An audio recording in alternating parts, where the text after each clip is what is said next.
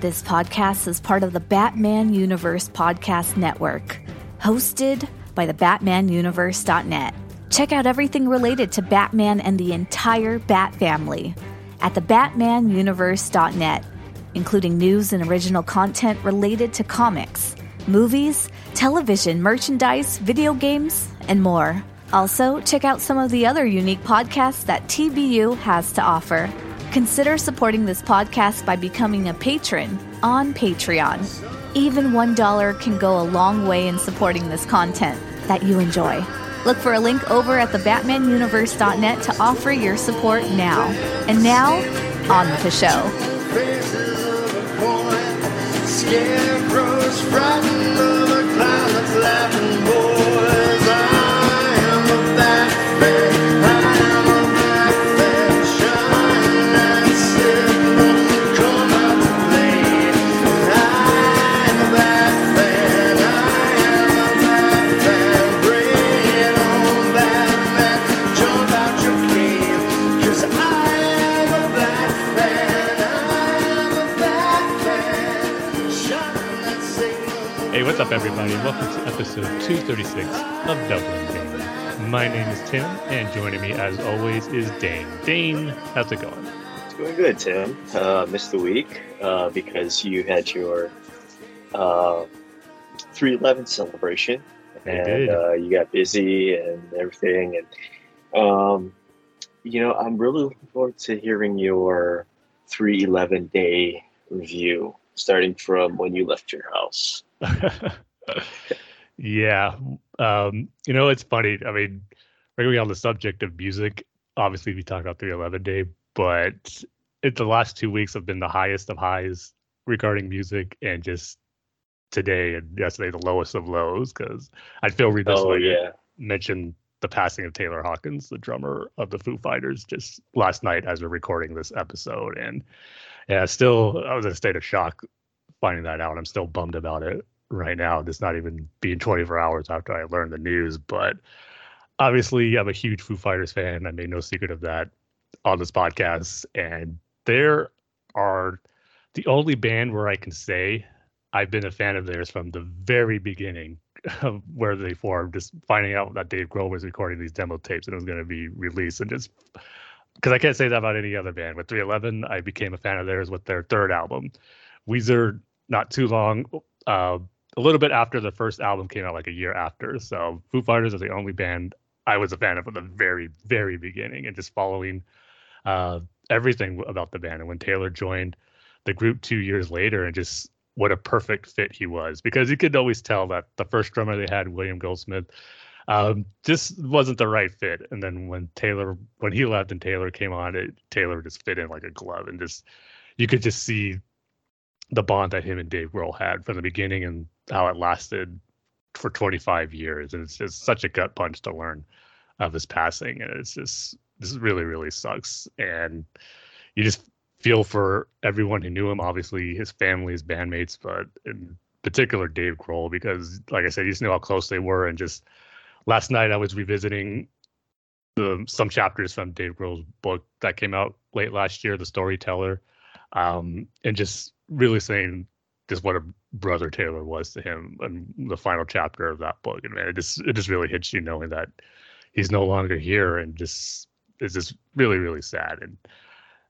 And you just can't help but think too, just from a fan perspective. I mean, this isn't probably the last thing on the Foo Fighters' minds right now, but as fans, I just can't help but think, is this actually the end of the Foo Fighters too? Because personally, I cannot see the band continuing on without him. He's just such an integral part of it, and was just like a face of that group as much as Dave Grohl was. So for them to continue on without him, it just seems impossible right now. So we'll see what happens. But part of me, what makes it so hard too, is that I think this could be the end of the Foo Fighters, which, like I said, one of my all-time favorite bands. So, which is just another layer of what just makes this news really, really tough. So, I just wanted to give a little tribute to Taylor. He was an amazing drummer, and just a great person from all accounts, that people who knew him and who talk about him. You just see the outpouring of love that just like the music community is showing for him, for everyone that knew him too. And just such a great personality. Just seeing him in interviews,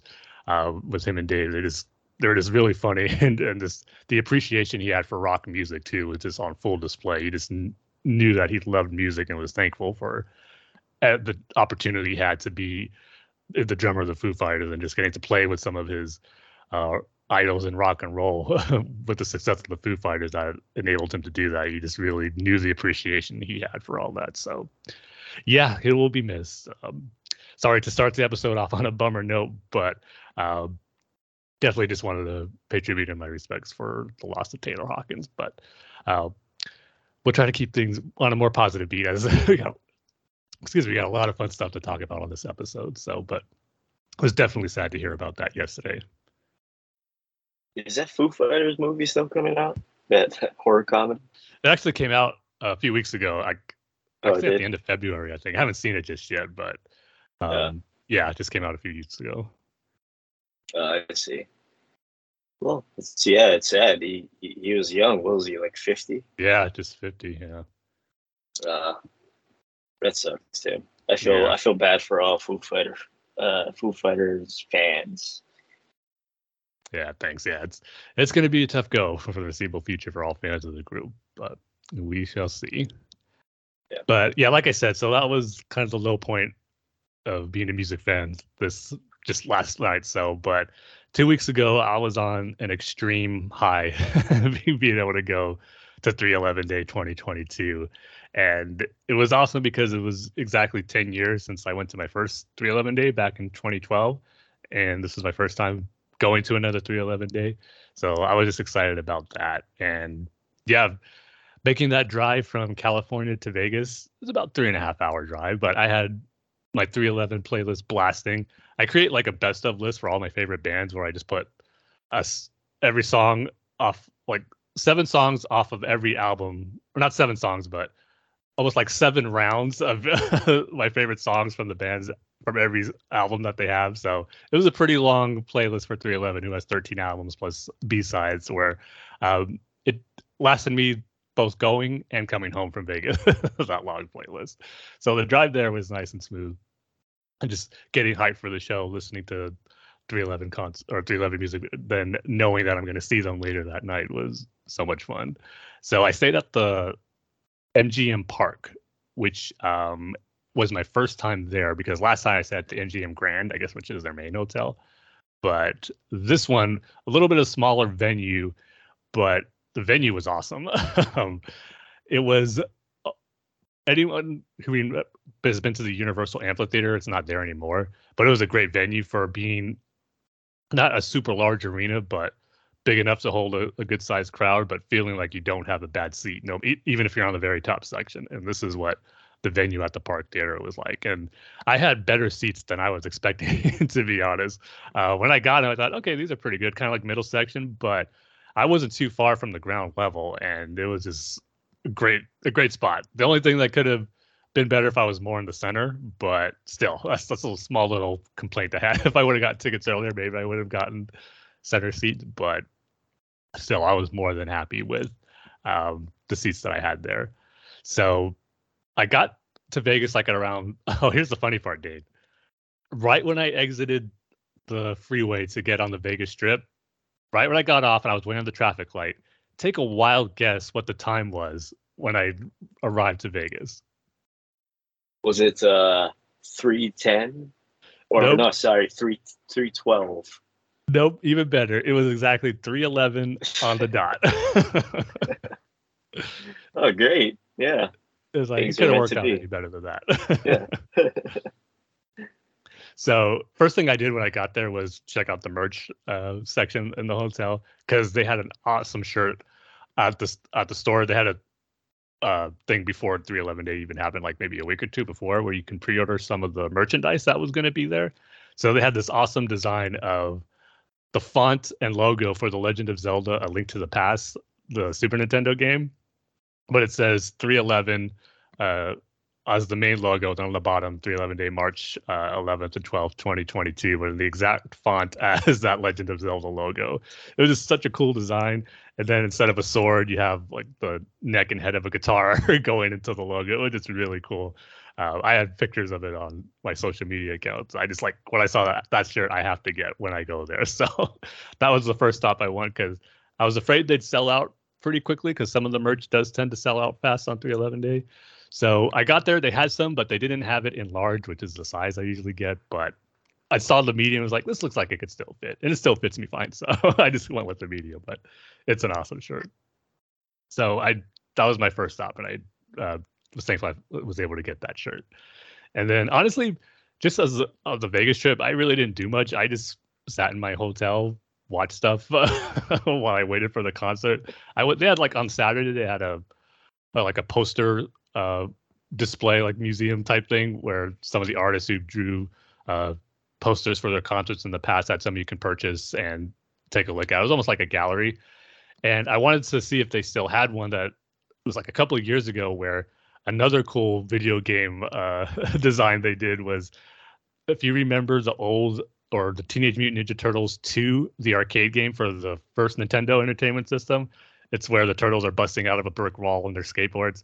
311 had a poster for one of their shows that was them in that same style, busting out of a wall, the members on the skateboard and the Ninja Turtles font saying 311. It's like, I wanted to get that poster, but it was at a concert that was out of state. So I figured, oh, they might have it here. Unfortunately, they didn't. They might have been all gone by the time I got there, but it was still cool to see some of the other poster art on display there. So like that was really the only other activity I did besides going to the concert.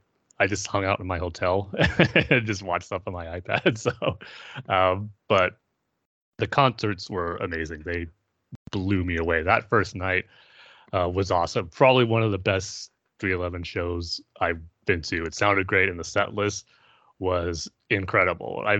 That was my 16th 311 show, and I could honestly say that set list, because they break it up. They have one because it's an extended set list. So they have one, they take a break, then they come back to close out the night with a second one. That second set list was one of my favorites I've ever had the pleasure of experiencing at a live 311 concert. There's a string of songs that they played all in a row that was just a great mix of songs they rarely play live that I love hearing, and songs that I never heard live before that I've been dying to hear, which sounded great. Plus my all-time favorite 311 song, the song called Uncalm, which I've only heard once before live, which was at the first 311 day I went to in 2012. So to hear it again was awesome. But then in the mix of that, they threw in this great surprise of doing a cover of John Lennon's Imagine, and it sounded amazing.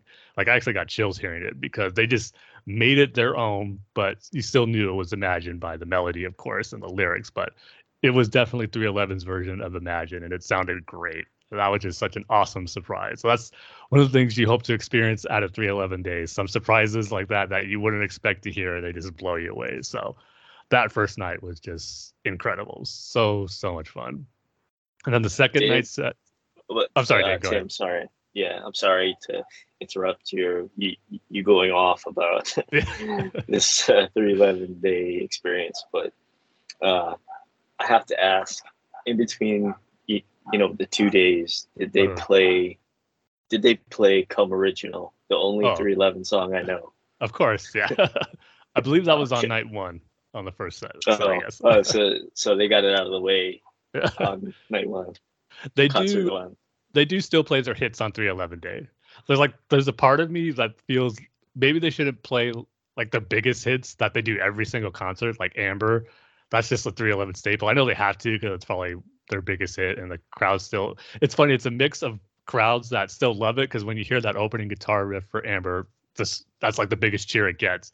But then the real hardcore 311 fans who go to tons of shows and hear it every time, that's where they kind of go for their bathroom break or go for a beer because we've all heard it so many times. You gatekeepers. You guys are gatekeepers. No, it's all good for the fans who are experiencing that song for the first time. But, for those who've seen 311 like 100 times, they kind of know when to get a drink or take a bathroom break. Well, I mean, plus too, like, you have a band like 311 and they have like, I don't know, big hits like Come Original and Love Song and Amber. Mm-hmm. I wonder if it's a hard decision for them to like.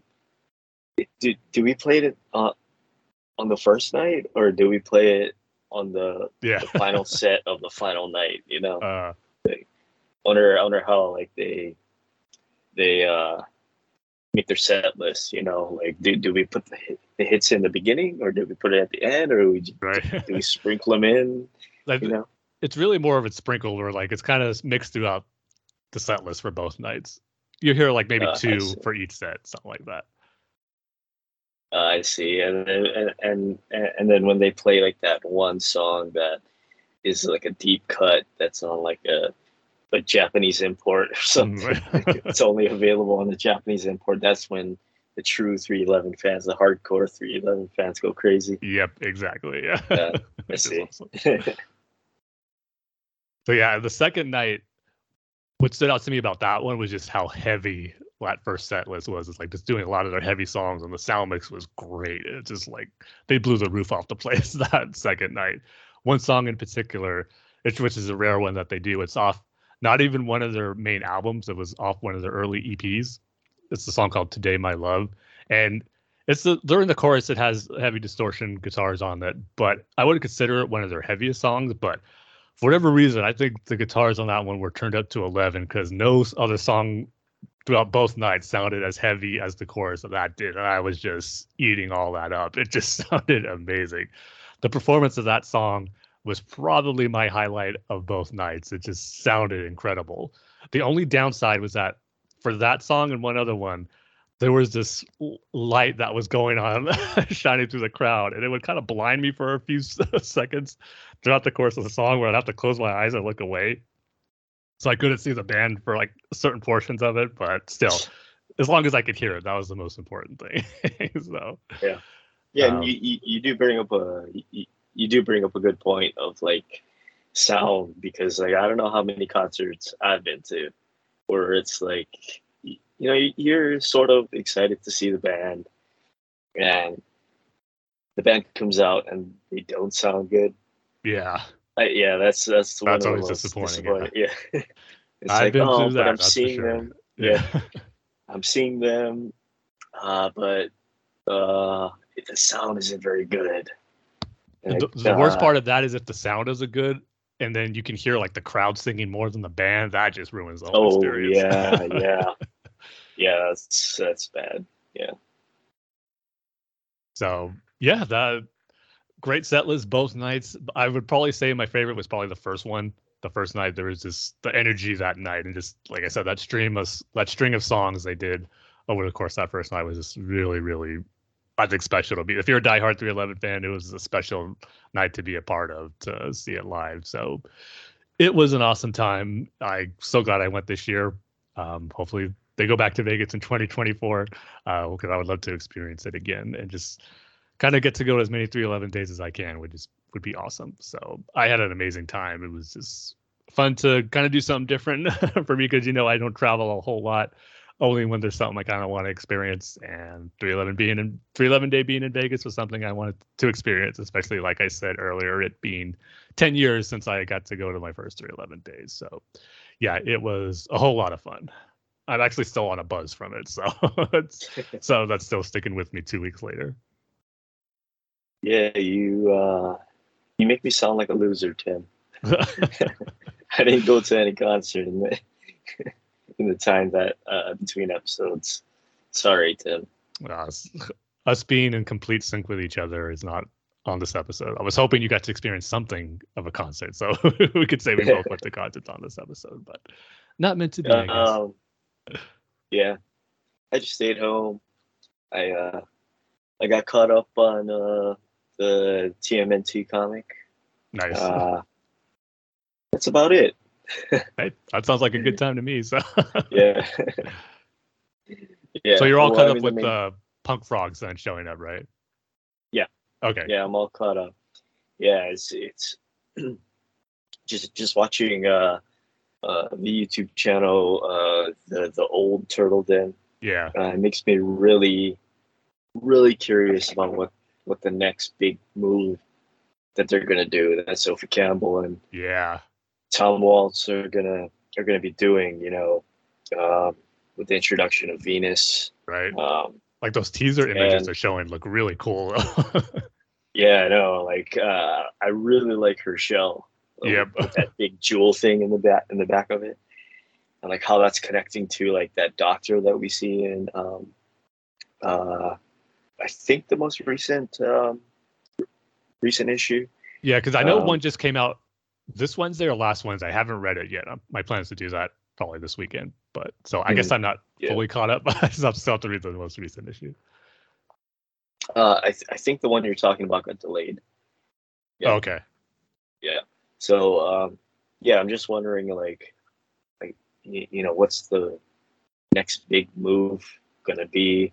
There was that image of the new Turtles with the reversed headband, I guess you could say, or the face mask, I guess you could say, and this apocalypse storyline, and what does it mean after Eastman and Laird?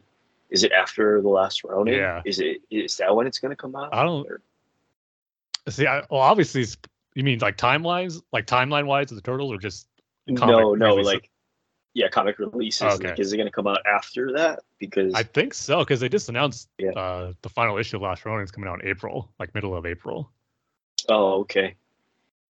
Oh, well, at least it's not December 2025. Right. One prediction I'm glad you're wrong on, Dane. Yeah. But yeah, like what's that? What does that mean after Eastman and Laird? Is it going to be a continuation of no, it's not going to be a continuation of or connect to the Eastman and Laird comic, Mirage comic. So I'm pretty sure that Sophie Campbell said that it wasn't connected to that in any way. Yeah. So I'm just wondering. I'm so glad I got caught up. And I'm just wondering how everything's going to play out, because I don't know if you read the issue with the Punk Frogs where they're like, they're going after Donnie, and they're like, you stole something from us. Yeah. And, I'm just wondering, like, how does that connect to? I mean, are they misinterpreting Donnie with Venus, or? Yeah, that's kind of what I'm guessing as of right now. At least when Venus got revealed that she's coming into. This is because they made a point where it's like that turtle had something in its shell, like some mechanical like device, or like something was altered on their shell, and we know what the design we saw for Venus, so that might be linked to like they might think that's ends up being her. So yeah, I'm just as intrigued as you are with that, and I'm kind of glad that I'm really excited for the stories and teasers they're showing, because at this point I kind of felt the whole Mutant Town storyline has kind of run its course, where it's time to shake things up and have like a new big thing happen.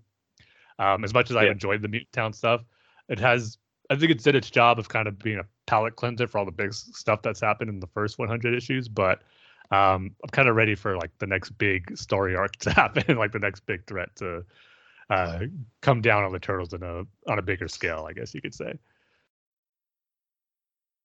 Yeah, and like that's exactly what I like about this comic, is that it's the Ninja Turtles, but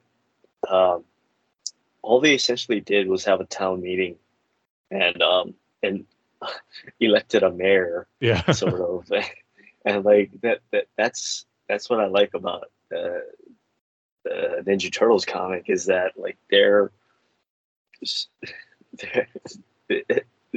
the namesake of the comic, but they're sort of like a background character. Yeah, they really are.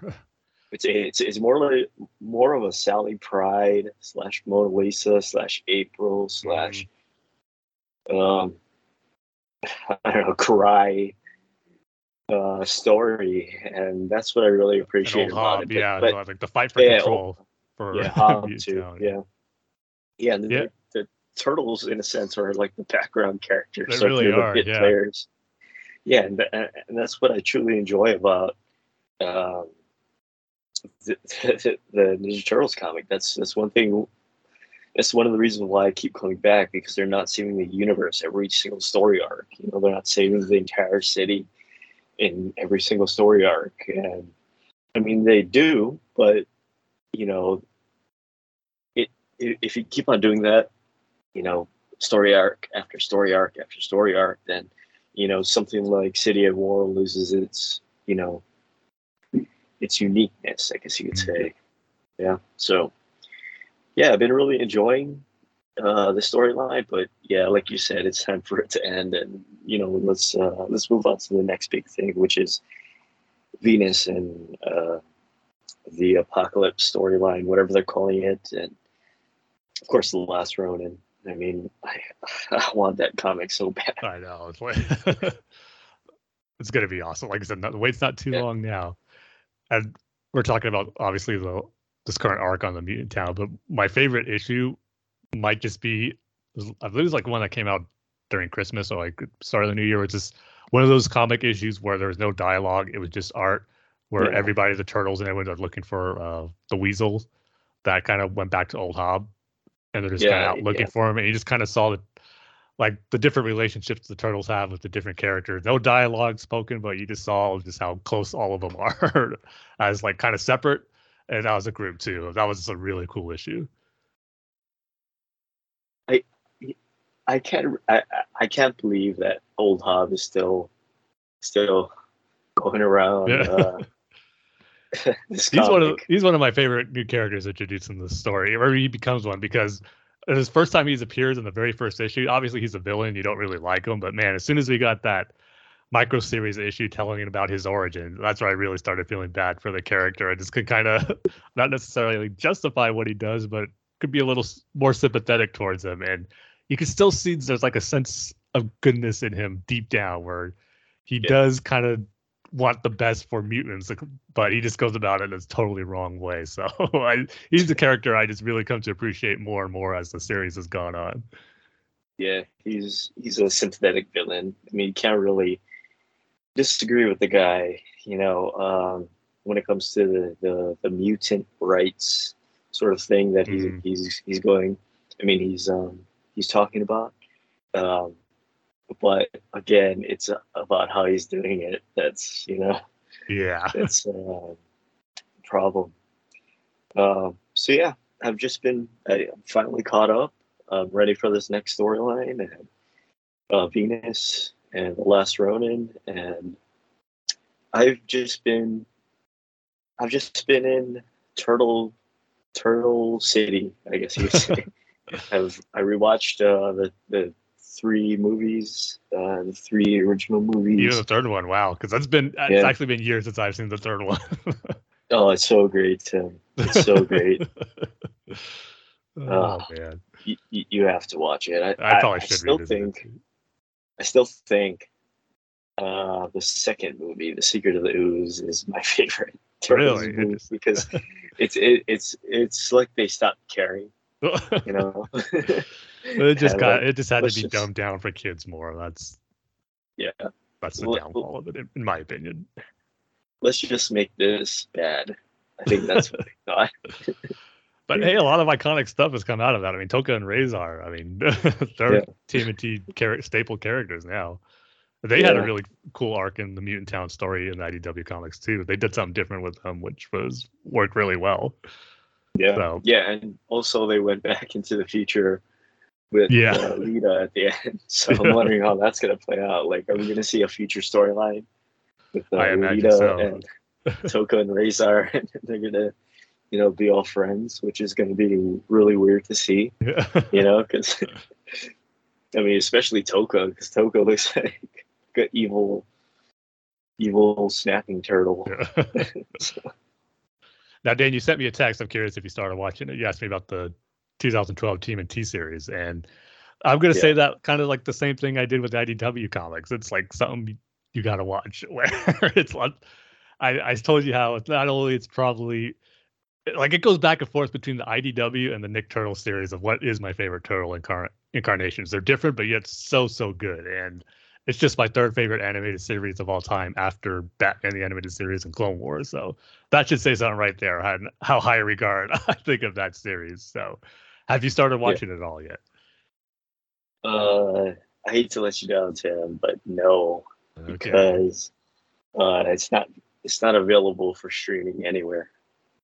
It's not on Hulu anymore? No, they took it off. Because I know that's where it was for a bit. Yeah, they took it off because of Paramount Plus. And it's not even on Paramount Plus, though. It's not on there. That's what's stupid. Yeah, they only have the Rise of the TMNT and The 2003 the series. 2003. Yeah. Because that had some really good seasons early on. Those are like pretty much straight adaptations of the original Mirage comics, which is pretty cool to see. Yeah. Oh, except Leo doesn't kill. Yeah, well, Shredder. minus the killing. They do have a twist with Shredder that I'm not the biggest fan of, but Uh-oh. yeah, I mean, they did something different, but still, those stories they were telling are really good. Yeah. But the 2012, I'm man, just it's amazing because it's a great balance of comedy, action, and just heartfelt storytelling between the characters. Like some of the relationships the characters have is just really, really well done. Probably my favorite Splinter and Shredder dynamic ever, even more so than the IDW one, which is pretty great. But the take on those two characters and that series in particular are just so good. And yeah, there's going to be stuff where, it's geared towards kids, but I still think overall the balance of it telling great storytelling, action, and still being fun and good for all ages. In the early seasons, anyway, actually gets kind of dark in the later seasons, kind of like how Clone Wars does, kind of as it went on. So by the time you get to season 4, it kind of goes into a little more darker places. So, but it's just a great run. My only disappointment is the final episode where they went as far as what they decided to conclude the story with. I won't say anything, but it wasn't what I expected. That's for sure. Well, I really enjoyed the first season of that show before it got taken down from Hulu. How far did you get on that? Do you remember? Because I remember you started watching a while ago, if I remember right. Trying to remember. I think Karai was in it. Okay. Someplace early in season 2, I'd say. Okay. Yeah. Then I don't know. I stopped watching it. I really like what they did with I don't know what they're called. It's either the Krang or the Utroms. Right now they're just referred to as the Krang, but they get into Utrom stuff later on. Yeah. Yeah, like their speech pattern. Yeah. How they talk. The Krang is after the one called Turtles. Yeah. Yeah. So I don't know.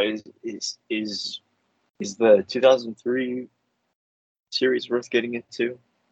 I'd definitely say so. Those early seasons, it went on too long. Probably after season 4 is kind of probably where it should have stopped. And there's some filler episodes in there that aren't the best, but if you get into like those ones where they just adapt the Mirage comics, it's pretty awesome. Let's see. And I love their designs too in that series. Yeah, they look really cool. And the Rise of the TMNT, not really. You haven't really watched that one? I did watch that one. That's totally different. It's definitely more of a comedic style. It's kind of almost like an Animaniacs version of the Turtles, but yet it still works. I mean, it's totally different. It's more funny, but yet there is still kind of a cool story in there as the series goes on. And they're more like 15-minute shorts, really. They almost combine 2 shorts to make one episode, but it's still pretty fun. Yeah.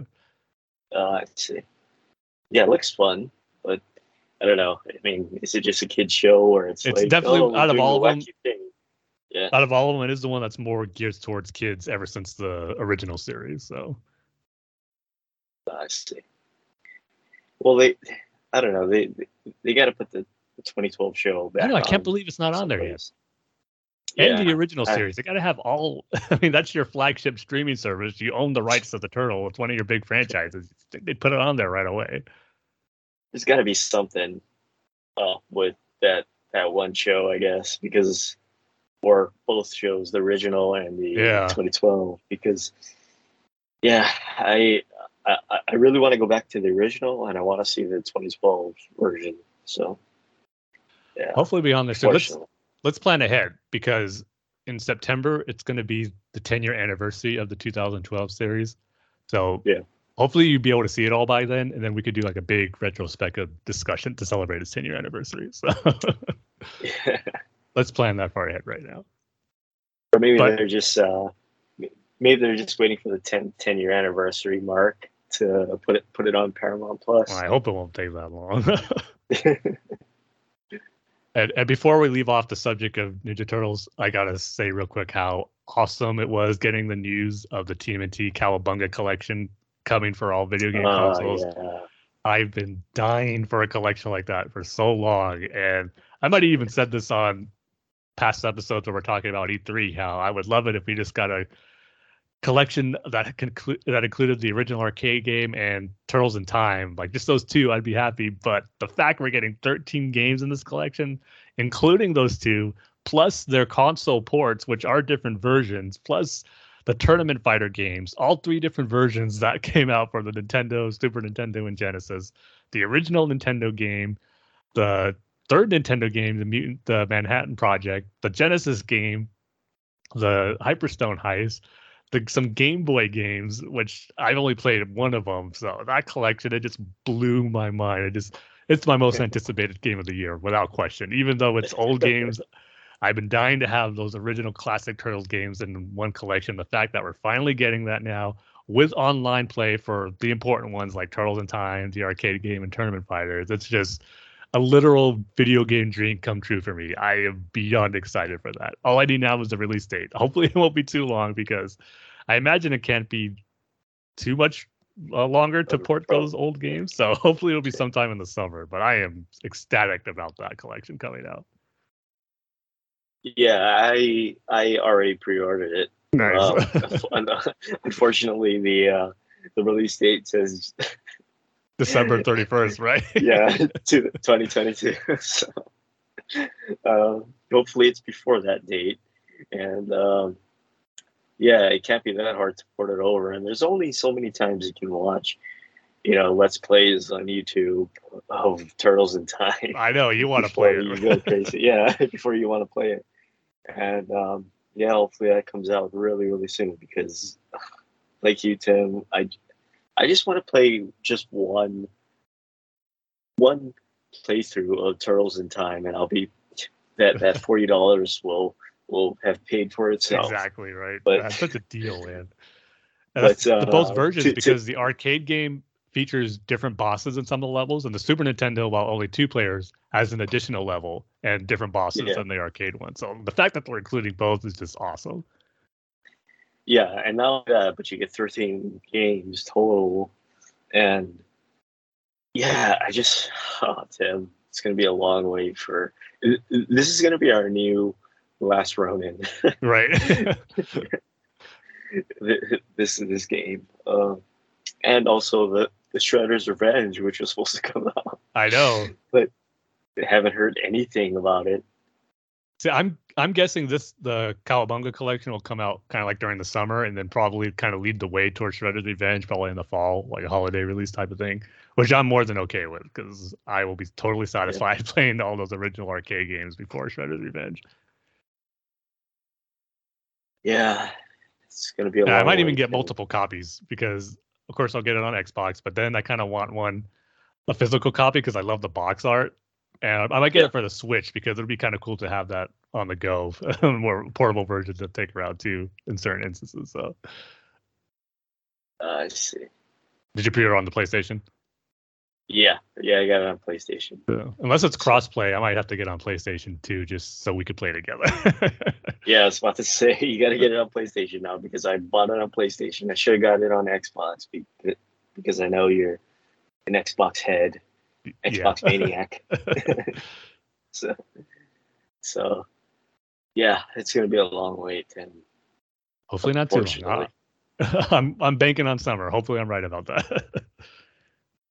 Yeah, so while you were on 311 on a 311 high, I was on a turtle high, I guess you could say. I finally completed my NECA Mirage Turtles line series. Oh, nice. I guess you could say. Yeah, I got the April figure and I got the Shredder and the Foot Clan figures. So, yeah. Really cool, man. Your TMNT collection puts mine to shame. It really does. I got to up my game on that. Well, I kind of shot myself in the foot because it's like I I bought the NECA Mirage Turtles and the April and the Shredder and Foot Clan, but I can't open any of them because they're too expensive. So yeah, I kind of shot myself in the foot with that. I did get caught up with the at least the major figures of the. I mean, I didn't get like Mutagen Man or anybody like that, but like I completed like the main figures of the Super 7 Ultimate series. So I got all 4 turtles, I got April, and I got Splinter, Shredder, and Casey. So nice. Yeah, caught up with that one. At least the main figures. Now. Yeah. And you get Baxter. Well, even if you can't display him, it's still cool that you have him in your collection. Well, I mean, I opened the Super 7 ones, which I'm looking at right now, but I'm not going to open the Mirage Turtles, the NECA Mirage Turtles. So yeah, that's what I did, Tim. I was just a loser nerd staying at home. Quite the opposite, Dave. Quite the opposite in my book. Well, but anyway, sounds like we both had really fun these past 2 weeks, even though we didn't get to record the last 2 weeks. So yeah, it was even more fun catching up and talking about all the stuff that we did the last 2 weeks. So maybe that's what makes us losers even more. Yeah, I guess. Well, at least you went to something cool, Tim. That's all I gotta say. At least you went to something cool. Well, I stayed at home, read comics, and collected action figures. The only way that could have been better is you went to. Well, I was at a 311 Day concert. You were able to go to Out of Their Shells concert reunion tour or something. What I didn't know about coming out of their shells was I didn't know there was a follow-up tour after that. They had to keep it going or try to milk it more somehow.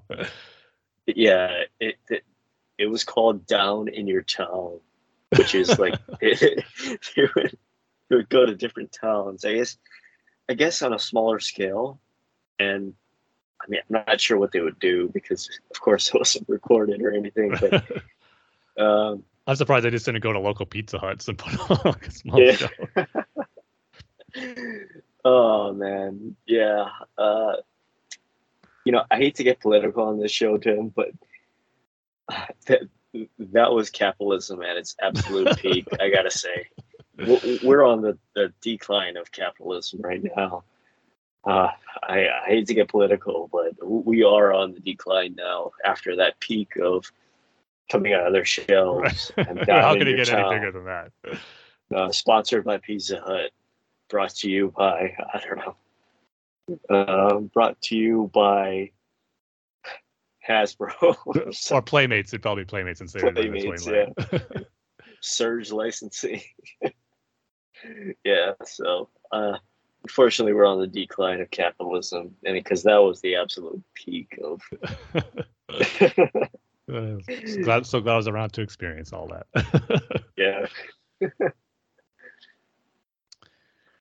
All right, so I guess with being caught up on all that, we can get into our Lord of the Rings Fellowship of the Ring commentary. I know it's been a couple of episodes since we got to go back and do the commentary, because I know when we did our review of the Batman, we just went straight to that because we just had to talk about that right away. But now it's time to get back into our Fellowship of the Ring commentary. So, as always, if you want to grab your VHS copy, your Betamax tape, your Laserdisc, your HD DVD, your projector, your UMD so you can watch it on your PSP, your Blockbuster membership card, your Netflix physical media disc, your DVHS copy, and of course your converted VHS to DVD copy that you made on your PC. So if you have all that, go ahead and sync it to the 24-minute mark, because we're going to be going from minute 24 to 25. So Dane, are you good to go?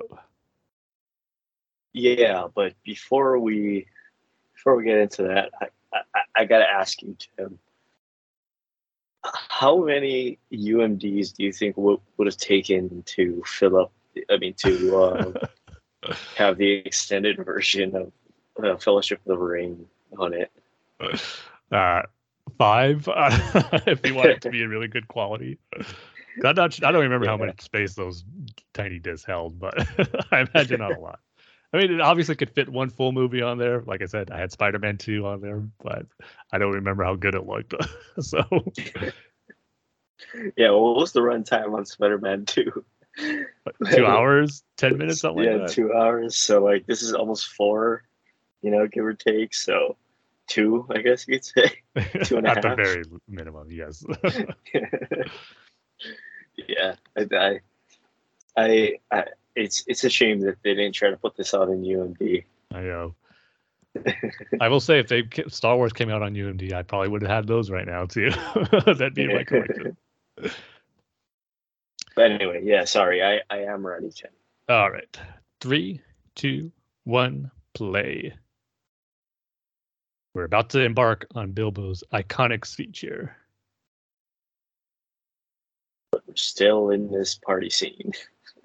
Like I said, it's the new Bruce Wayne and John Blake talking in his living room. Oh, I always liked Bilbo's speech to the crowd, kind of putting them down in a little sense. Kind of know how they bothered him ever since he returned back from the events of The Hobbit, I'm sure of. What does he say exactly? It's like, he's like, I don't know half of you half as well as I should, and I like less than half of you half as well as you deserve. And the look on the Hobbit's faces, like, what? Even Gandalf's smirk right there. Like, yeah, I know what you're talking about, Bilbo. This is the part of the party where you're like, oh, somebody got too drunk. Yeah. Or, Even at things are 111. turning serious. Yeah. And as expected, we didn't get to finish Bilbo's speech in this 1 minute. But we'll see if it still continues on the next minute-by-minute commentary. Did you see that cake, though? It was a big cake. Yeah. I wonder if like the die-hard Lord of the Rings fans count the candles on that cake to make sure it's 111. I'm sure there's some that have, like, just to make sure that Peter Jackson was paying enough detail to that as well. Yeah. Speaking of movies, I also did rewatch Spider-Man No Way Home. Still a long wait for me to get the 4K disc for that one. Hate the release schedules for that. April 12th. Yep. That's tough. Here's what's crazy, because I think the Batman's going to be on HBO Max either that same weekend or the week after. So just the fact that I'm going to have both to watch at home right away is just insane. Yeah. I do have to say, it's such a great movie, No Way Home. I mean, I know we already talked about it, but I think they really did a good job with No Way Home and resetting the Spider-Man sort of storyline and everything. Yeah, like it's that whole status quo. But I gotta say, Tim, so Peter was indirectly at fault for May's death, right? Well, yeah, that's the whole crux of his growth as a character in this movie story. I mean, yeah. So May is going to be the new Uncle Ben. Yeah, in this universe, obviously, that's what I think makes it so great. As much as all the appearances of the old characters and Tobey and Andrew Garfield, obviously that's what makes Spider-Man No Way Home so special. But at the crux of this story being the growth that this version of Peter Parker went through, and it's just your classic Spider-Man story, and they did it so well in such a different way, and just make it all work with all the great fan service. That's what makes it so special in my book. Yeah. So yeah, I'm dying to watch it again. So I can't wait for that 4K disc to come out. Also, I gotta say it, Tim. They still haven't got the Spider-Man swinging through the air / jumping / whatever acrobat stuff, CGI stuff. They still haven't got gotten it perfect yet. It still looks like a cartoon. You think so? Yeah, it still doesn't look realistic. Yeah, to me, I didn't get that vibe when I watched it. You can obviously see that in the earlier Spider-Man movies when the effects are a little outdated by today's standards, but in this one, I didn't have a problem with it at all. But unless now I'm going to notice it because you mentioned it, Dane, so you might have ruined it for me. So. And how creepy is Willem Dafoe? Dude, he was amazing. He's just a creep. Yeah. So glad he didn't have his face hidden behind that helmet in this one. It's just the facial expressions he had as the Goblin in his suit that looked more like the comic with the purple and green. It was just, he was free to go crazy with the character, and he did. It was so awesome to see. Yeah, they should have did the, instead of like having no mask, they should have did the that animatronic one they tried to do. Yeah, that's right. Now, don't say anything too much about it, Dan, because I'm looking forward to watching it when I get the disc. But the special features on it look really cool with Toby, Andrew, and Tom all together. Did you watch all those yet? Yeah, they are pretty cool, Tim. That's all I'll say. Okay, awesome. I was trying to stay away from all that because I know there's clips and stuff out there, but I just want to see it once I get that 4K disc, because it's going to be really such a treat to see all of them talk about being Spider-Man and working together. I just cannot wait for that.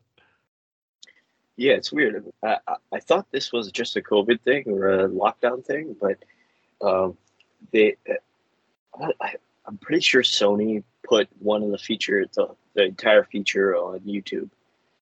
Really? I know that movie companies were starting to do that because I saw like the making of The Dark Knight stuff.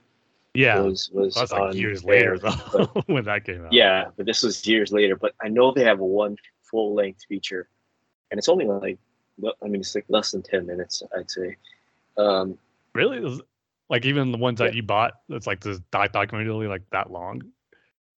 Yeah, wow, they're not very long. Yeah, like 20 minutes, I'd say. But there is one full-length feature, special feature on YouTube right now, I think. See, I thought they would have wait for the release of it on disc at the very least. Yeah, but I guess not. Yeah. I thought it was a lockdown thing where it's like the companies were just putting out the special features of the older movies on YouTube just for people to have something to watch. But I guess this is the new trend, Tim. I guess so. More stuff to try to avoid if you're holding out for the physical copy. They're just making it harder and harder for those to wait for the physical. They really are, because they want everyone to go digital now. Yeah, and speaking of special features that are on discs that got released early on Rotten Tomatoes or whatever on YouTube, it leads us right into our feature topic, I guess you could say. Exactly. Yeah. How can it be anything else? But we got it. That deleted scene we've heard Matt Reeves tease about for the Batman. Oh, sorry, Tim. Sorry. I was actually talking about that one scene, that one special feature deleted scene for How I Met Your Father. I'm not even sorry. That. I might have got mixed up. So that's why you were so excited to talk about this episode, not the Batman stuff. It was for How I Met Your Father. Okay. Yeah. So what were we talking about? What Batman thing? Well, I don't know if you heard, Dave, but let me send you a link to a YouTube video about a certain deleted scene. So then we'll come back and finish recording this episode. I'm sure it's nothing. I'm sure it's just a throwaway Batman just standing on a building or something. Not even finished. It's like you could see the sets, the blue screen and all that stuff. So really not worth watching. In fact, Robert Pattinson isn't even in it. It's a storyboard. Yeah. You see the Joker in there, but we see Batman talking. It's just a storyboard art. It just cuts back and forth between that.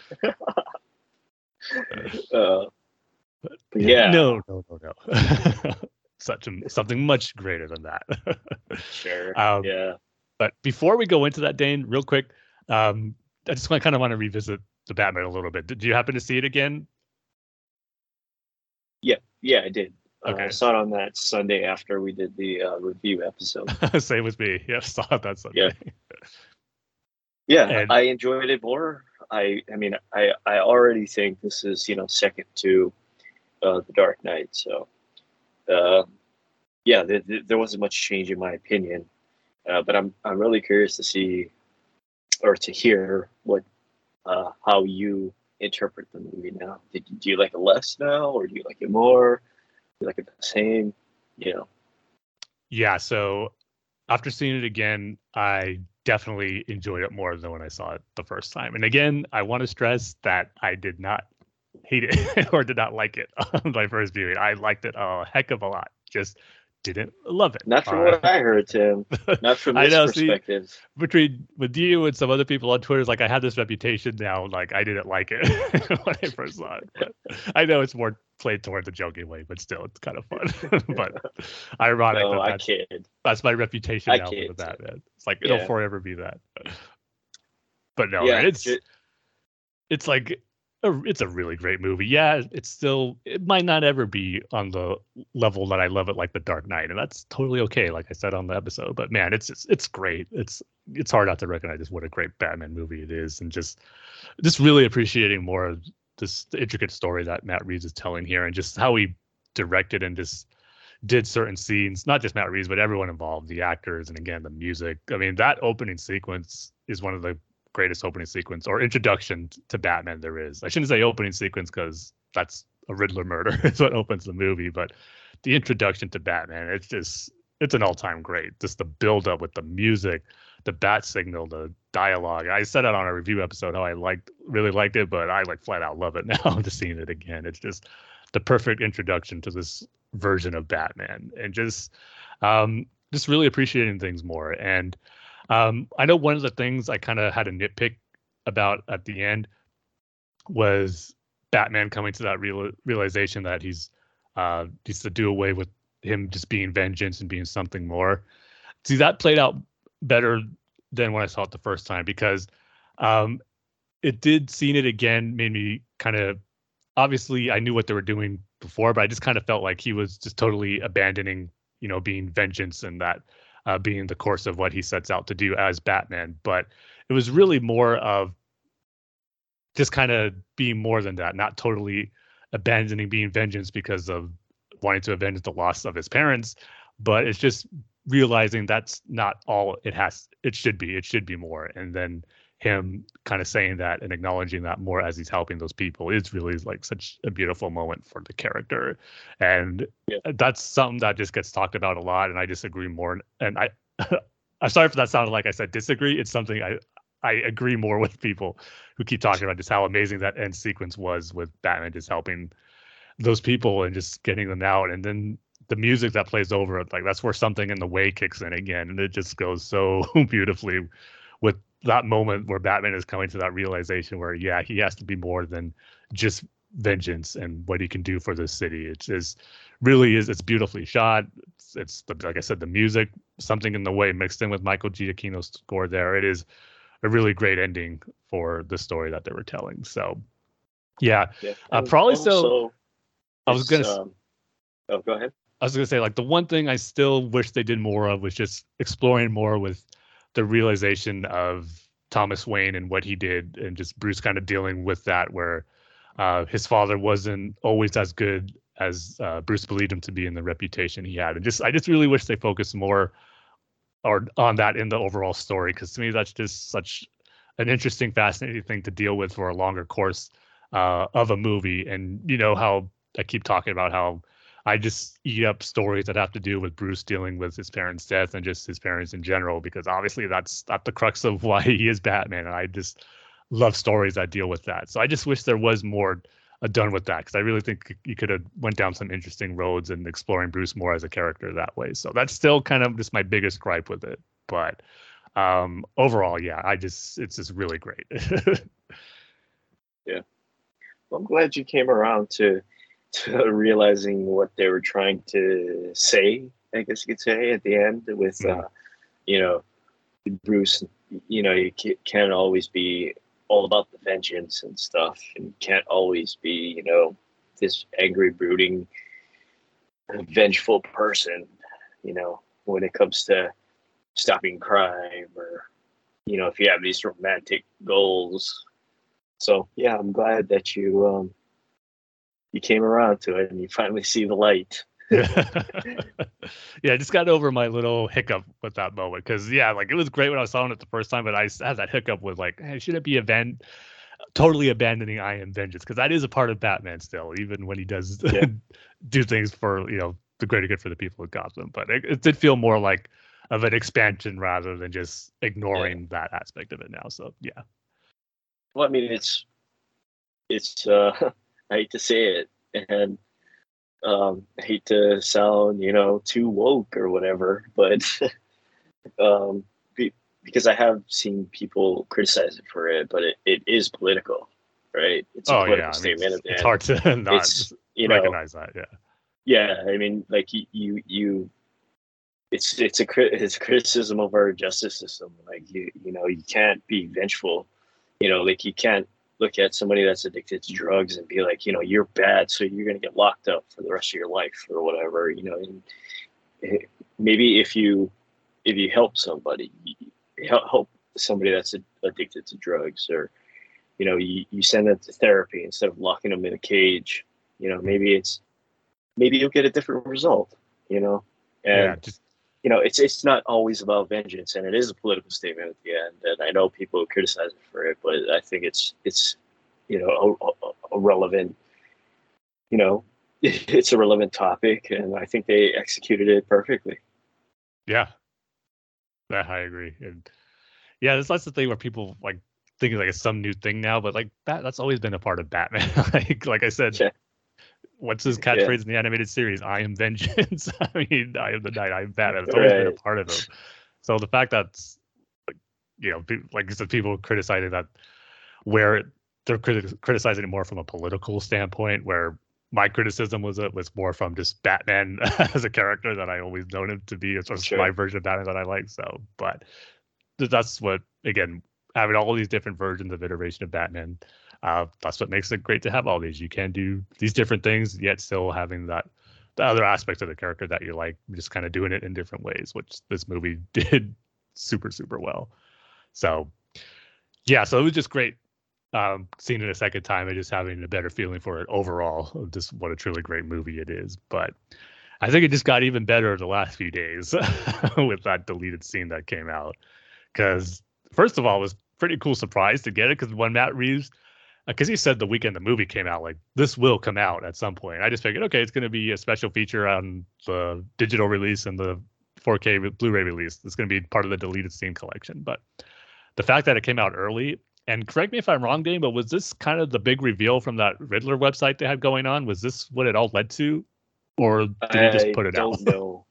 I have no idea. But I know, I want to say the DC Twitter account was promoting that website, so I can kind of see how like you can come to that conclusion. So, but I'm not sure yet.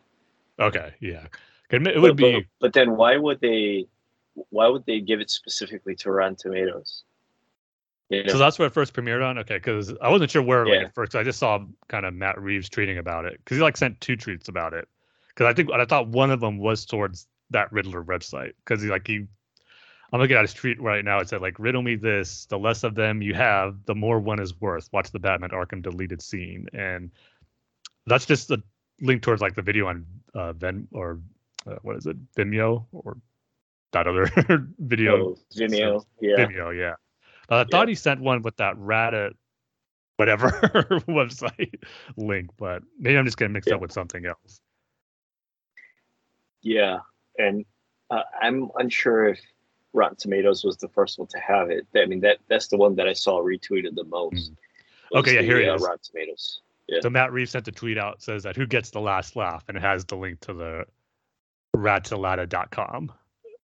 So I see. Maybe it does get revealed there. So it was. I wonder what people have to do to like unlock that. Yeah, I don't Like, remember exactly what, but yeah. it was a good payoff if that's what it was for, though. I So wonder if there's yeah, anything else on that site. I'm not sure. I don't think so, but if it is, Yeah. it's a small comparison or small in scale compared to what that we got with that deleted scene. That's for sure. Sure. So, yeah, I remember seeing it that it came out while I was at work, and I was like, I don't think I'm gonna watch it right now because it's like 5 minutes. I'm not gonna have the volume pretty loud on my lunch break. I just want to see it for the first time and just really get sunk into it and enjoy it. So I did see a Yeah. few images though people were tweeting out. So I did get a quick look at the Joker before seeing the actual sequence, but of course it's still Oh kind of God. blurry images. That's a. I think we should just start off by talking about the Joker. Yeah, himself. Oh my God, he's so gross. Yeah. He's that skin thing that he has, and the facial the facial scars, I guess you could say. I mean, growths, I guess you could say, because it doesn't look like scars. It looks like there's been growth on his face. It's like a combination of both, it seems like. Yeah, like he has like some kind of skin thing going on, and he has no fingernail. Like his fingernails fell off, and he has like this growth on his face, and his hair is falling out, and his teeth are all black. Yeah, it's a disgusting Joker, and I think they got it really good because you can't do what's come before, and I think they really really nailed it with the look, at least the look of the Joker. Yeah, it's such a grotesque Joker. It's funny because it looks unique, but I also got vibes to the Scott Snyder Greg Capullo Joker where he cuts off the skin of his face, just because kind of how grotesque that was, and his hair was kind of falling out there too. But yeah, this kind of has a disgusting look all in its own, really. And because I know Matt Reeves has said that he was kind of born with that disfigurement with the smile. He's comparing because the inspiration he's going for it was, ironically enough, the inspiration for when Joker was first created with the Man Who Laughs silent movie. I think it was Conrad Veidt is the actor's name, but just having it where he was born with that, where he's always smiling, and that's kind of what he wants to go with this Joker. But it was so much more than that. So I'm wondering, what I thought of is, because we know obviously him and Batman have encountered each other previously. So, and it kind of, his hair is green already, and it looks like he does have a little white on his skin, but not so much to where it's like permanently all white, like we know the classic Joker to be, and it's not paint like Heath Ledger's Joker. So it's like, did he actually get thrown into not a vat of chemicals, but like acid, and the acid really messed up his skin? Like we said, his face is all scarred up, and his like has no fingernails, his hair's falling out. Is that a result to falling in or getting exposed to actual acid more so than chemicals, or it was kind of a combination between both? And was that I thought it was I thought it was because of like sort of like the skin disease, like the psoriasis, right? Like you get that white sort of skin, like that dead skin. I thought it was like more in that direction, where like this is a physical thing, like he has some kind of skin disease, and like instead of painting his face white like Heath Ledger or Joaquin Phoenix, it's his skin, it's his skin on his face, because of the skin disease. It's flaky skin. It could be the route that they go with it, and I think it's going to be, by the time we're all said and done, and he is fully the Joker, kind of a mix of both. Where I think there is going to be some encounter with Batman where he actually does kind of come more of that Joker we know, because Matt Reeves has said, look, this is the proto Joker before he's actually the Joker we know about. They've had encounters in the past, but he's not fully the Joker yet. So maybe we're kind of still waiting for that moment where he does get the acid or whatever put on him to make him fully white. But at the same time, if they don't decide to do that, and it was something more that he was born with, that works too. But yet somehow I do like it though when Batman is involved with the Joker becoming the Joker. So we'll see, because like I said, we do know they have had encounters. Batman locked him up in Arkham, so maybe the last encounter they had was a result for maybe some of the damage he has on his skin and appearance. But yeah, such a creepy look for the Joker. And I did like how it was shot, where we never really got a good look at his full face, but we saw just enough to know just how disfigured he is, and just what a creepy version of the Joker this is going to be. So, yeah, it was kind of a cool mix of doing something different, but yet I still got little vibes to like the Scott Snyder, Greg Capullo one, with just how grotesque that Joker was with his face taped to his skin that he cut off. So, kind of a cool mix of both. It reminded me of the that first shot that we got of Heath Ledger as Joker, A little bit. where it's like a set. It's like a set photo, and Christopher Nolan is in the front of the picture, and there's like a frosted glass. Yeah. And then you see Heath Ledger's Joker in the back of that glass. Yeah, reminded me of that, where you don't really get a good clear image of the Joker. I mean, you see his hand, and it's all, you know, gross and cut up, and you see his face, and it's all, I don't even know what to call it, Tim. Yeah. Disfigured. It still feels like the Joker, though. That's what makes it so so awesome. Yeah. And it kind of reminded me too, also, of Lee Bermejo's that cover for the Joker graphic novel, where it's just kind of a close up of his lips, and you don't even see his eyes or anything. It's like the bottom of his face, and that's kind of has that same look to it as well. This one looks more grotesque, I'd say. Yeah, I agree. I mean, this one really creeped me out. I'm actually glad that this wasn't in the movie, that they actually cut this from the movie, because this is so close to Silence of the Lambs. Mm-hmm. And you know, just going off the, I mean, I don't know if this is what they intended, but that whole birthday cake scene in was it Man of Steel? I mean, not Man of Steel. Batman v Superman. With Clark and Pa Kent, Jonathan Kent, and he's like talking about his birthday cake. Yeah, or like the horse is drowned. And we were eating birthday cake while the horse is drowned or something. That was a little too close to Silence of the Lambs, where Clarice is talking about the lambs being slaughtered. Yeah, you know, so like, I'm glad this wasn't in. And like, this is totally the Silence of the Lambs scene where Clarice meets Hannibal Lecter for the first time.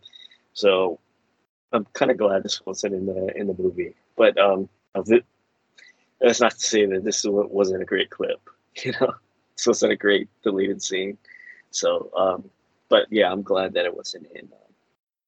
See, I'm mixed. I'm mixed because I could see why Matt Reeves decided to cut it, because for two reasons. I think it does feel a little bit too like Batman's encounter with the Riddler in Arkham, where it's like you kind of get two scenes like that in one movie. Or I could kind of see maybe where it might have felt a little repetitive, and then also too how it might take away from like the attention of like the Riddler as a villain, because it's the Joker, and like everyone might be talking about the Joker and might have left more of an impression. But at the same time, too, it is such a great scene, and I think it would work well in the movie as well, especially when you have the scene between Joker and Riddler at the end. I think it makes that sequence a lot better, because we were talking about how that felt a little shoehorned in there. But if this was included, it would not feel shoehorned in. It would make a total sense. Just seeing this conversation Batman and Joker had, and then you close it out with Joker now talking to Riddler, it just adds so much more to that. So part of me wants it to be in the movie as well for that. So I don't know. I'm kind of torn. I know why it was cut. Yeah, probably was the right decision in the end, but I would love to see it included now that it's out there. Just to see a version of this movie with that scene in it would be really cool. And I'm sure someone's going to do a fan edit out there somewhere. Once it becomes available, someone's going to do their own version of it where this will be inserted at some point during the movie. I think it might have been too many other movie references, you know, like how Riddler looks like the Zodiac killer, or what the victims that survived say the Zodiac killer looked like, or which was in the movie Zodiac. And I think this would have just been a little too much, you know, movie, a little too on the nose. Movie references. Yeah. So I think that's why they cut it. Yeah, but man, now just speaking about the dialogue and the performances here, jeez, it was great. Hopefully I don't screw up his name, Barry Kogan. Yeah, you set it up when we were talking about it last episode, Dane, how he like, don't worry, he'd be a great Joker, and it was on display here. Like, totally nothing how he was as Druig in the Eternals, and for what I remember of him in Dunkirk, he didn't really have a lot of dialogue in Dunkirk, but so Eternals was kind of the only other thing I've seen in him, and just totally different character than that, and he's sold it off really good. I mean, it just made me really want to see more of him as the Joker, and I'm all for a slow build towards Joker being the main villain in Matt Reeves' Batman series now.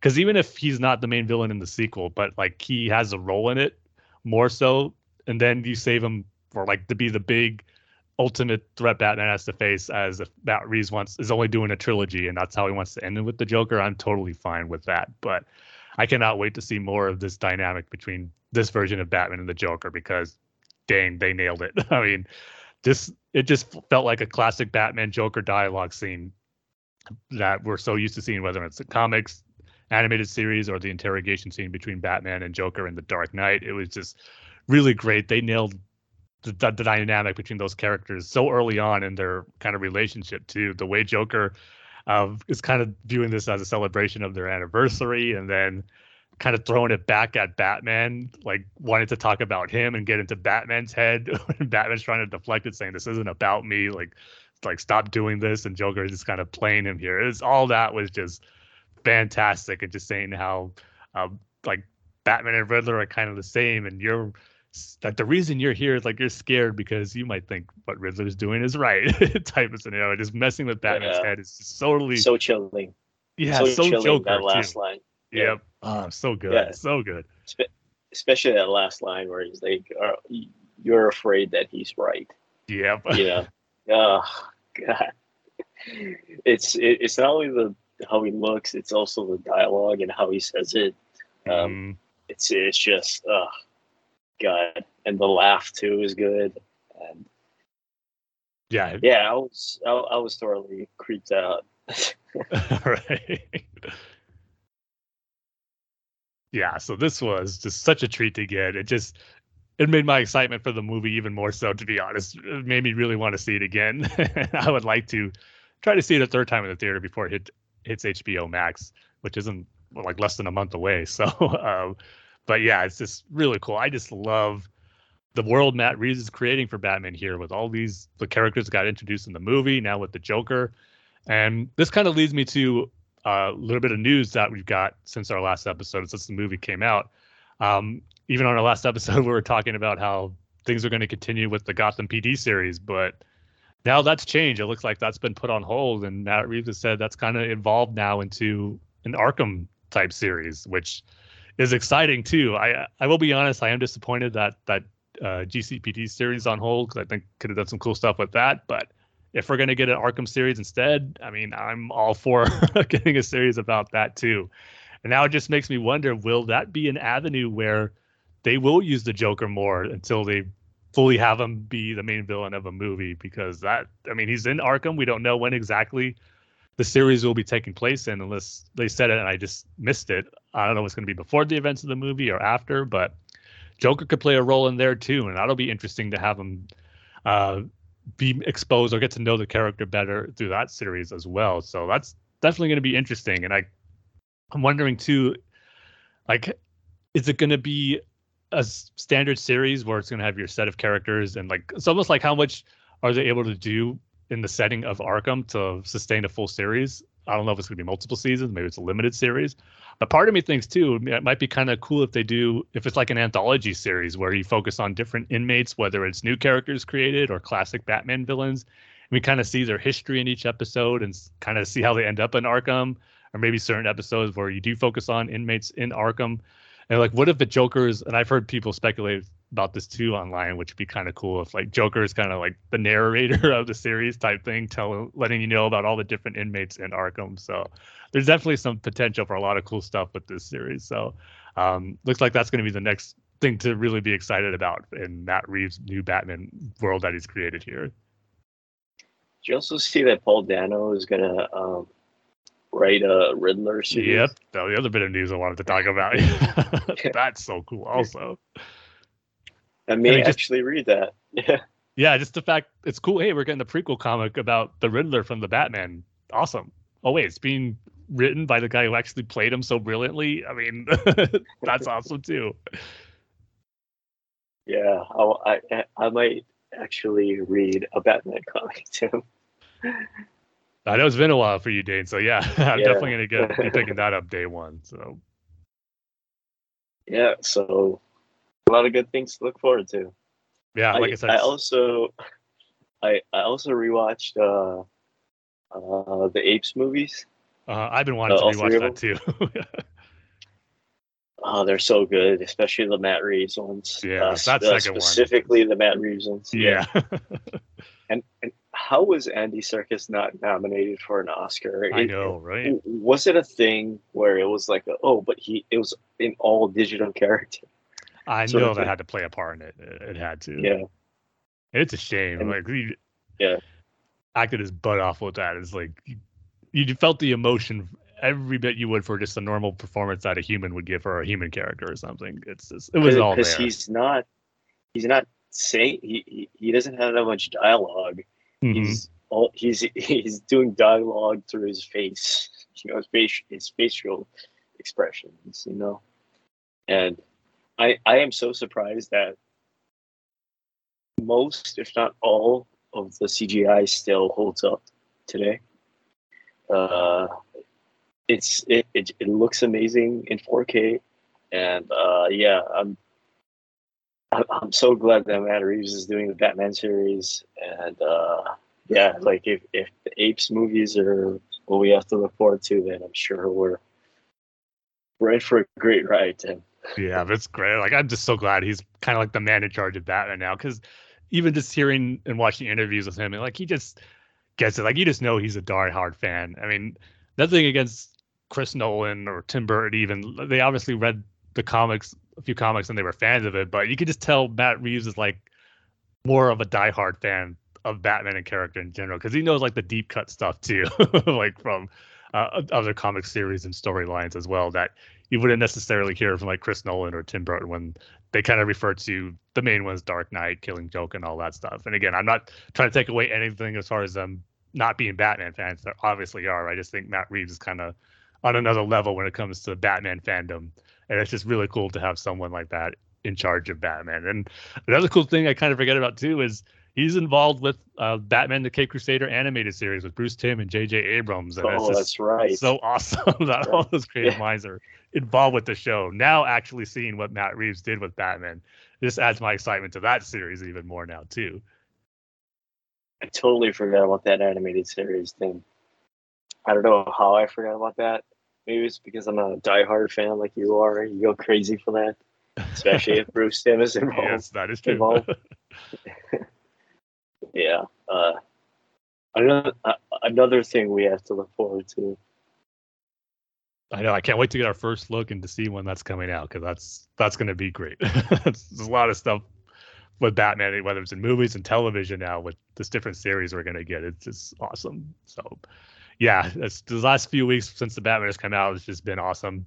Having a new Batman movie out that has been so well received by so many people and just doing really well at the box office too. So it's like so good to have Batman back in movie theaters and being successful, and just looking forward to this new version and this whole world Matt Reeves has created just to be fleshed out more as the years go by. So yeah, it's been an awesome 2 weeks to be a Batman fan. That's for darn sure. Even better for you because you get to see 311. Right. I know. Like, it's been an awesome couple of weeks. Just geeking out on certain stuff. So yeah, you kind of mentioned the news items that we're going to get into, but it all ties into the Batman. So just more great stuff to look forward to with that. And the one thing I'll just mention too, the other bit of news that happened since the Batman has come out, Warner Brothers has again shuffled their movie releases. A couple of movies have gotten delayed. Aquaman's delayed till March, and big shocker here, the Flash movies. It's going to be even longer till we see that again. We thought we were getting it this year, but nope. It's delayed to June 2023. That's a pretty big delay, which was disappointing because we're all coming off the high of the Batman and excited for the other DC movies coming out this year. They even showed that sizzle reel before the Batman in the movie theaters about the other movies coming out this year. So I hope they took that down now for when you see the Batman again, because we're not going to have Flash or Aquaman this year, which is disappointing, especially for the Flash. I really can't wait to see what they do with that. But so that was disappointing, but still a lot of other cool stuff to look forward to between now and then when those movies come out. So, but yeah, I think that was the only bit of news left that I wanted to mention. So before wrapping the episode up, though, kind of give a review of something totally different than Batman, but another thing I'm a fan of that I wanted to talk about, and that is going to do a quick review of the first episode of the Halo series that just premiered on Paramount Plus just a couple of days ago. And I was obviously looking forward to watching it. I'm a big fan of the Halo series. I just finished playing Halo Infinite not too long ago. And I know the series is kind of, first of all, it's almost kind of like the Flash movie where it's been in kind of production hell or limbo for so long where you kind of weren't going to believe it till you see it till it was finally out, because it's supposed to be a movie being developed by Peter Jackson back in the mid 2000s, and then it became a TV series, and it's like it hasn't been all these different states of production for so long. So the fact that it now is a TV series and it's here is just kind of hard to believe in itself. But I know the trailer kind of got a mixed reception. I thought it looked really cool. I was surprised how good they pulled off. Like some of the Alien Covenant looked really cool. The Spartan armors look cool. So I was definitely excited for it. But at the same time, the showrunners said this is going to be its own thing from the games. It's not going to be part of the main canon. It's going to be its own separate universe thing. And so I was prepared myself for it to be different. But I have to say, at the end of the day, I had mixed reactions on this first episode. I didn't absolutely hate it, but I didn't love it either. So first off, I'll just say the opening, like the first half of the episode, is awesome. Like they really, I think, captured the look of the Spartans and Master Chief going up against the Covenant. Seeing that stuff in live action was really cool. And just kind of, it was hard to believe this. I was watching that, playing the games for over 20 years, and you're seeing Spartans and their, especially Master Chief in his iconic armor going up against the Covenant, was really a sight to behold in live action. I know some people are saying the effects aren't that great, or that they kind of had trouble with it, but yeah, are they as good as they could be if it was a movie? No. But at the same time, I thought it did its job done, and it didn't take me out of it at all. I thought for the TV show, it was definitely kind of above average from what you would see normally on TV. So I was happy with how they had the effects were for Spartans taking on the Covenant aliens. So all that was awesome. Just a great action-filled opening sequence. And they did something different where I was kind of into at the beginning, but I'll say this at the end, where it didn't end up going in a direction I was too happy with. So one thing that's played off different, like there's this split group of kind of like rebels or people on these planets that aren't happy with the UNSC military and government kind of taking control of the galaxy, and they're kind of fighting back. And they kind of mentioned how the Spartans were created to fight off against these like rebels, these rebel humans, more than being created to fight off the Covenant. Which I was like, okay, that's interesting. Not sure if that's the direction I'd go, but I'll see how it plays out. But I did like how at the beginning you had these group of like rebels on this remote planet talking about how deadly the Spartans are, and they're just killing machines, and just like they have to fight it back against them, and then they get attacked by the alien Covenant, or the Covenant alien forces. They invade their planet, and then the Spartans end up coming up to help them and save them, and just kind of getting that different perspective of like, okay, so you're not as bad as like the propaganda and rumors we were led to believe, and you're actually helping us. So that was kind of a different, cool perspective, a way to introduce the Spartans. I thought worked well for it. But as I get towards the end, I'll say why I'm a little disappointed that was the direction they went to as well. So it started off as a cool way, I think, to introduce the Spartans. But here's the thing where I kind of felt disappointed with it. I was hoping that the series would still be, the focus of it would be Master Chief, Spartans, the UNSC fighting against the Covenant, the threat of this alien invasion against humanity, and humanity has to fight back. But it seems like the thrust of this series isn't going to be about that. Yes, the Covenant's going to play a role. I'm sure a big role, but it's, to me, at least the impression I got after the first episode, that will not be the focus. Because Master Chief, there's one survivor of that rebel camp on that planet. It's this young teenage girl who survives, and Master Chief decides to take back with him. And the UNSC government decides that they're going to have to kill her, to have her just be like she didn't survive her wounds from the Covenant attack, because it's this whole political thing about, you know, this rebel group going against the UNSC, and they just, you know, they don't want they want to gain sympathy, I guess, for the rebellion. So they kind of instruct Master Chief to kill her, and he goes against orders, and he ends up saving her.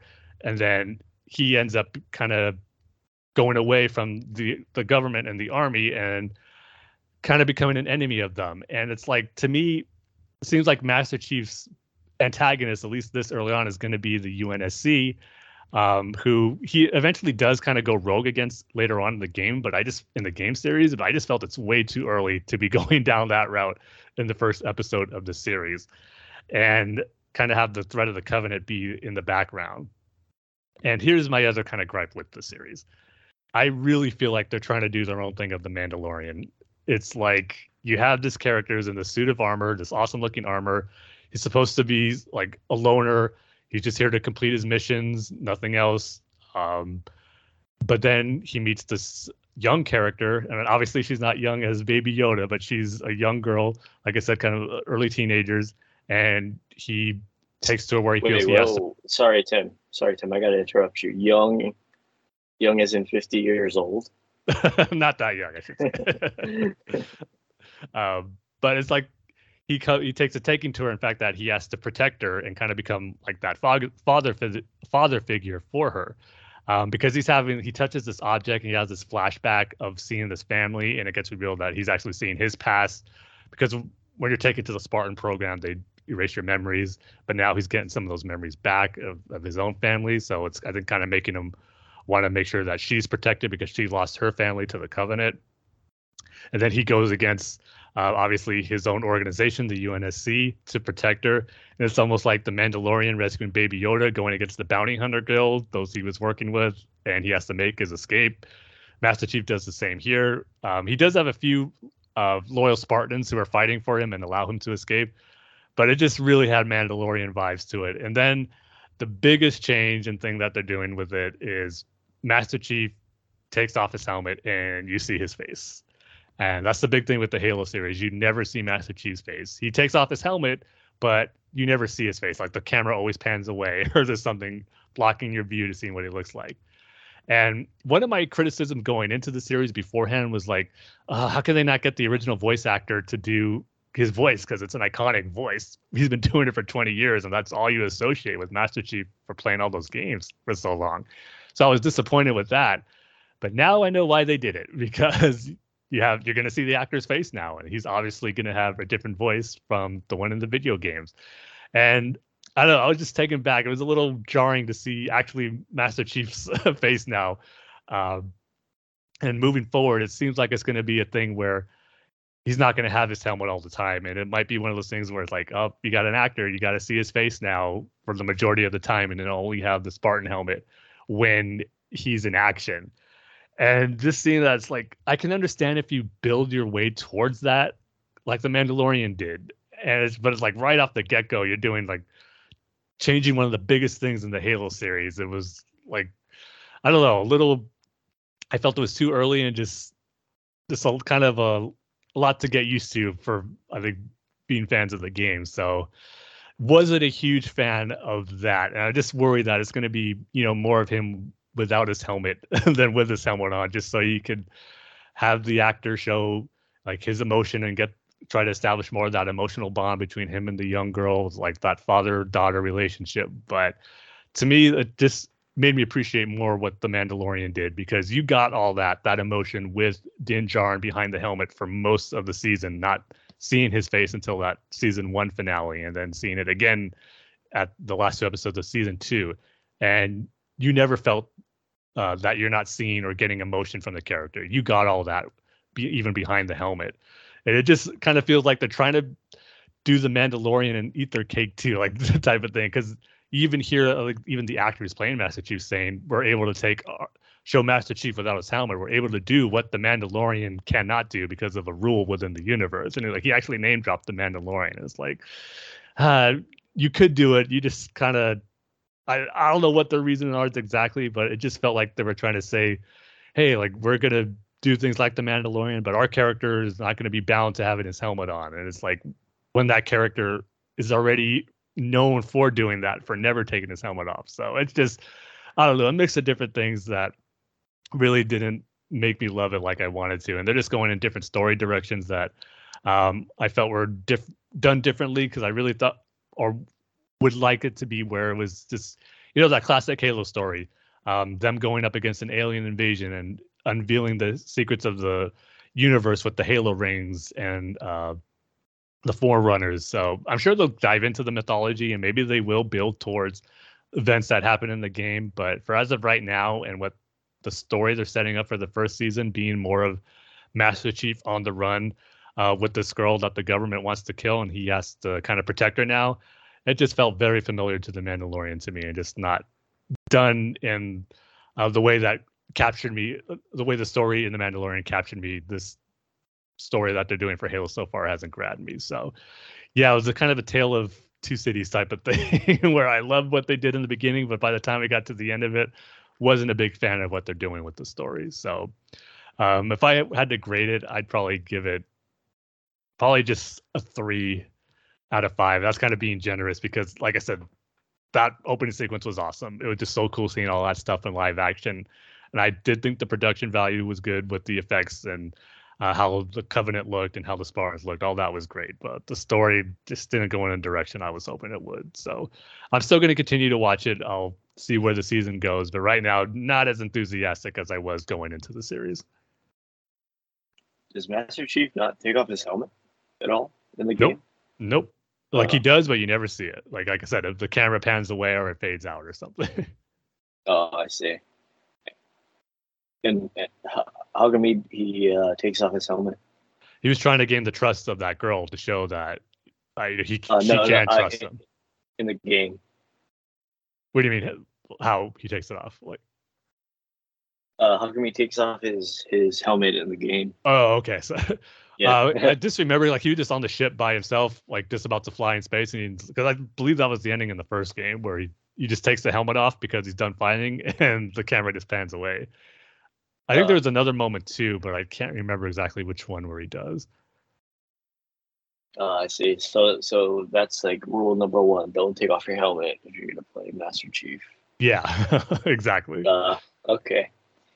No, I get it. Like it's a big main character thing, and because I thought people were just being like, oh, the story isn't like game story, and that's a part like of it too. Yeah, that's definitely there.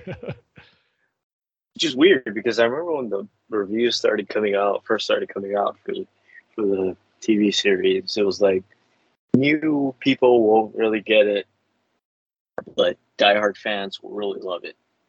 So I think it's the opposite. Really yeah, because I know nothing about Halo except it's a fun game to play. I think I played Halo 3 back when like that game first came out, but I haven't really played any other games. So I don't know. But like you said, I think it sounds like the opposite, where true fans or diehard fans don't really like it because he takes off his helmet, and it's not like the video game story or whatever. Mm-hmm. Whereas like me, it's like I know who Master Chief is. I know who Cortana is. Yeah. And like yeah, it seems like that's my in, I guess you could say. Yeah, so like I said, I'd be curious for what someone like you would think of it, kind of going into not knowing if the story works for you more than it would for me, being more familiar with the games than you are. So yeah, I don't know. You think you'll still check it out eventually? Yeah, I plan to watch it today, but I don't know. It's like it's one of those things. It's like, am I gonna enjoy this as a non-fan of the game? Mm-hmm. You know, am I gonna enjoy this as like somebody that sort of knows about it? You know, in the sense of like the Covenant and Master Chief and Cortana and what have you. Am I gonna enjoy it?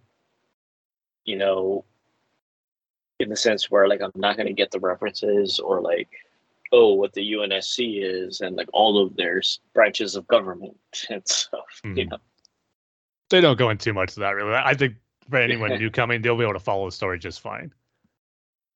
Okay, I see. It's kind of unfortunate they're doing the Mandalorian thing. It sounds like. Yeah, that's kind of my biggest gripe with Going it, off to be what honest. you're saying. Yeah. Yeah, it's like I guess if you have a helmeted character, you know, you got to give them somebody to, you know, somebody to bounce things off of, you know. That's the thing. That's what Cortana is in the game. So Yeah. I thought that was going to be his see. companion in this too. But now I'm Cortana, curious to see how.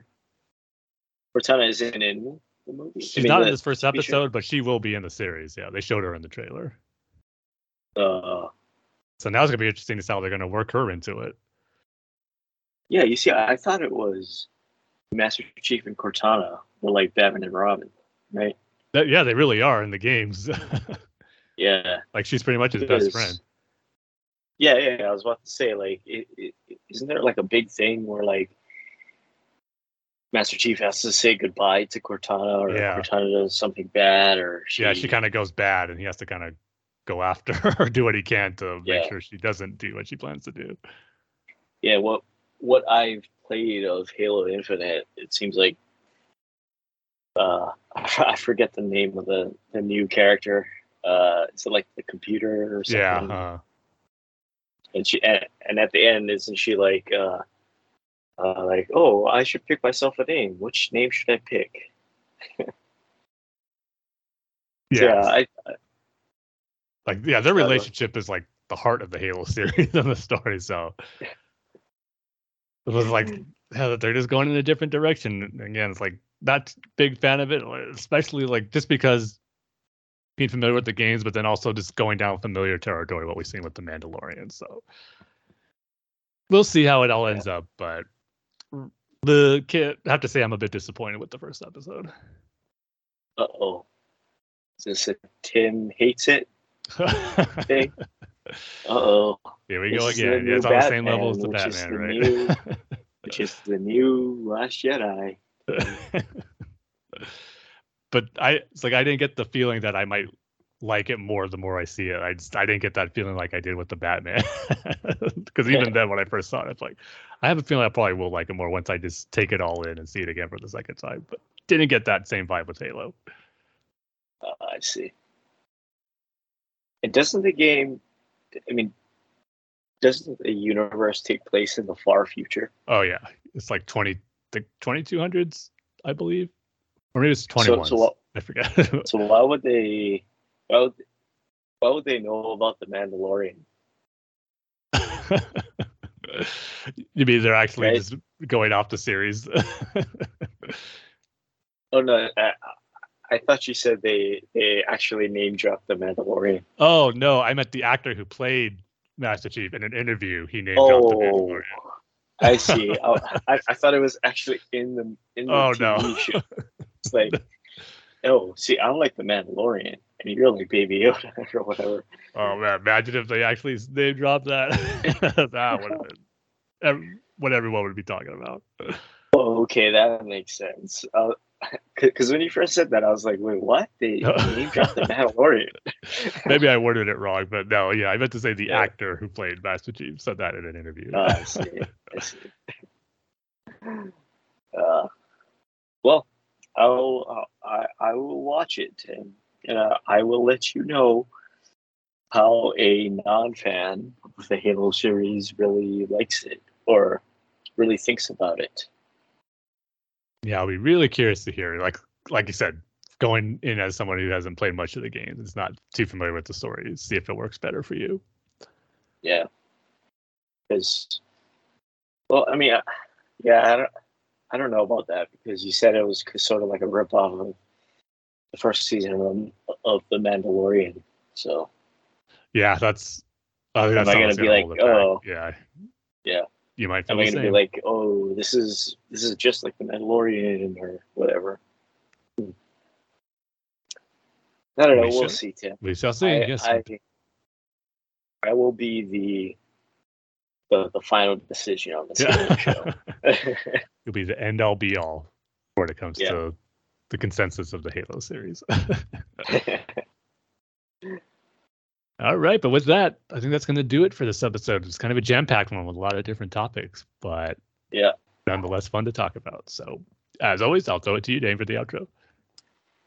All right, go over to the BatmanUniverse.net, Facebook.com/BatmanUniverse, Twitter handles at BatmanUniverse. Show's Twitter handle is at BatFansPodcast. Tim's Twitter handle is at TimG311. I'll say it, Tim, because you're still on the 311 high. My Twitter handle is at DaneSaysBanana. Rate and review us on iTunes, and you can email the show at batfanswithoutpants@gmail.com. So with that, we say at the end of every single episode, Tim, what is it going to be? We love each and every one of you with all of our hearts that are still buzzing from 311 Day, catching up on TMNT Comics, excited about the Joker deleted scenes, and even our hearts that are disappointed with the Halo series. We're still so thankful and love you all. Wow. That's your longest yet. That was a mouthful, but fitting with all the stuff we haven't talked about in this episode. See you guys next time. See you next time, everybody.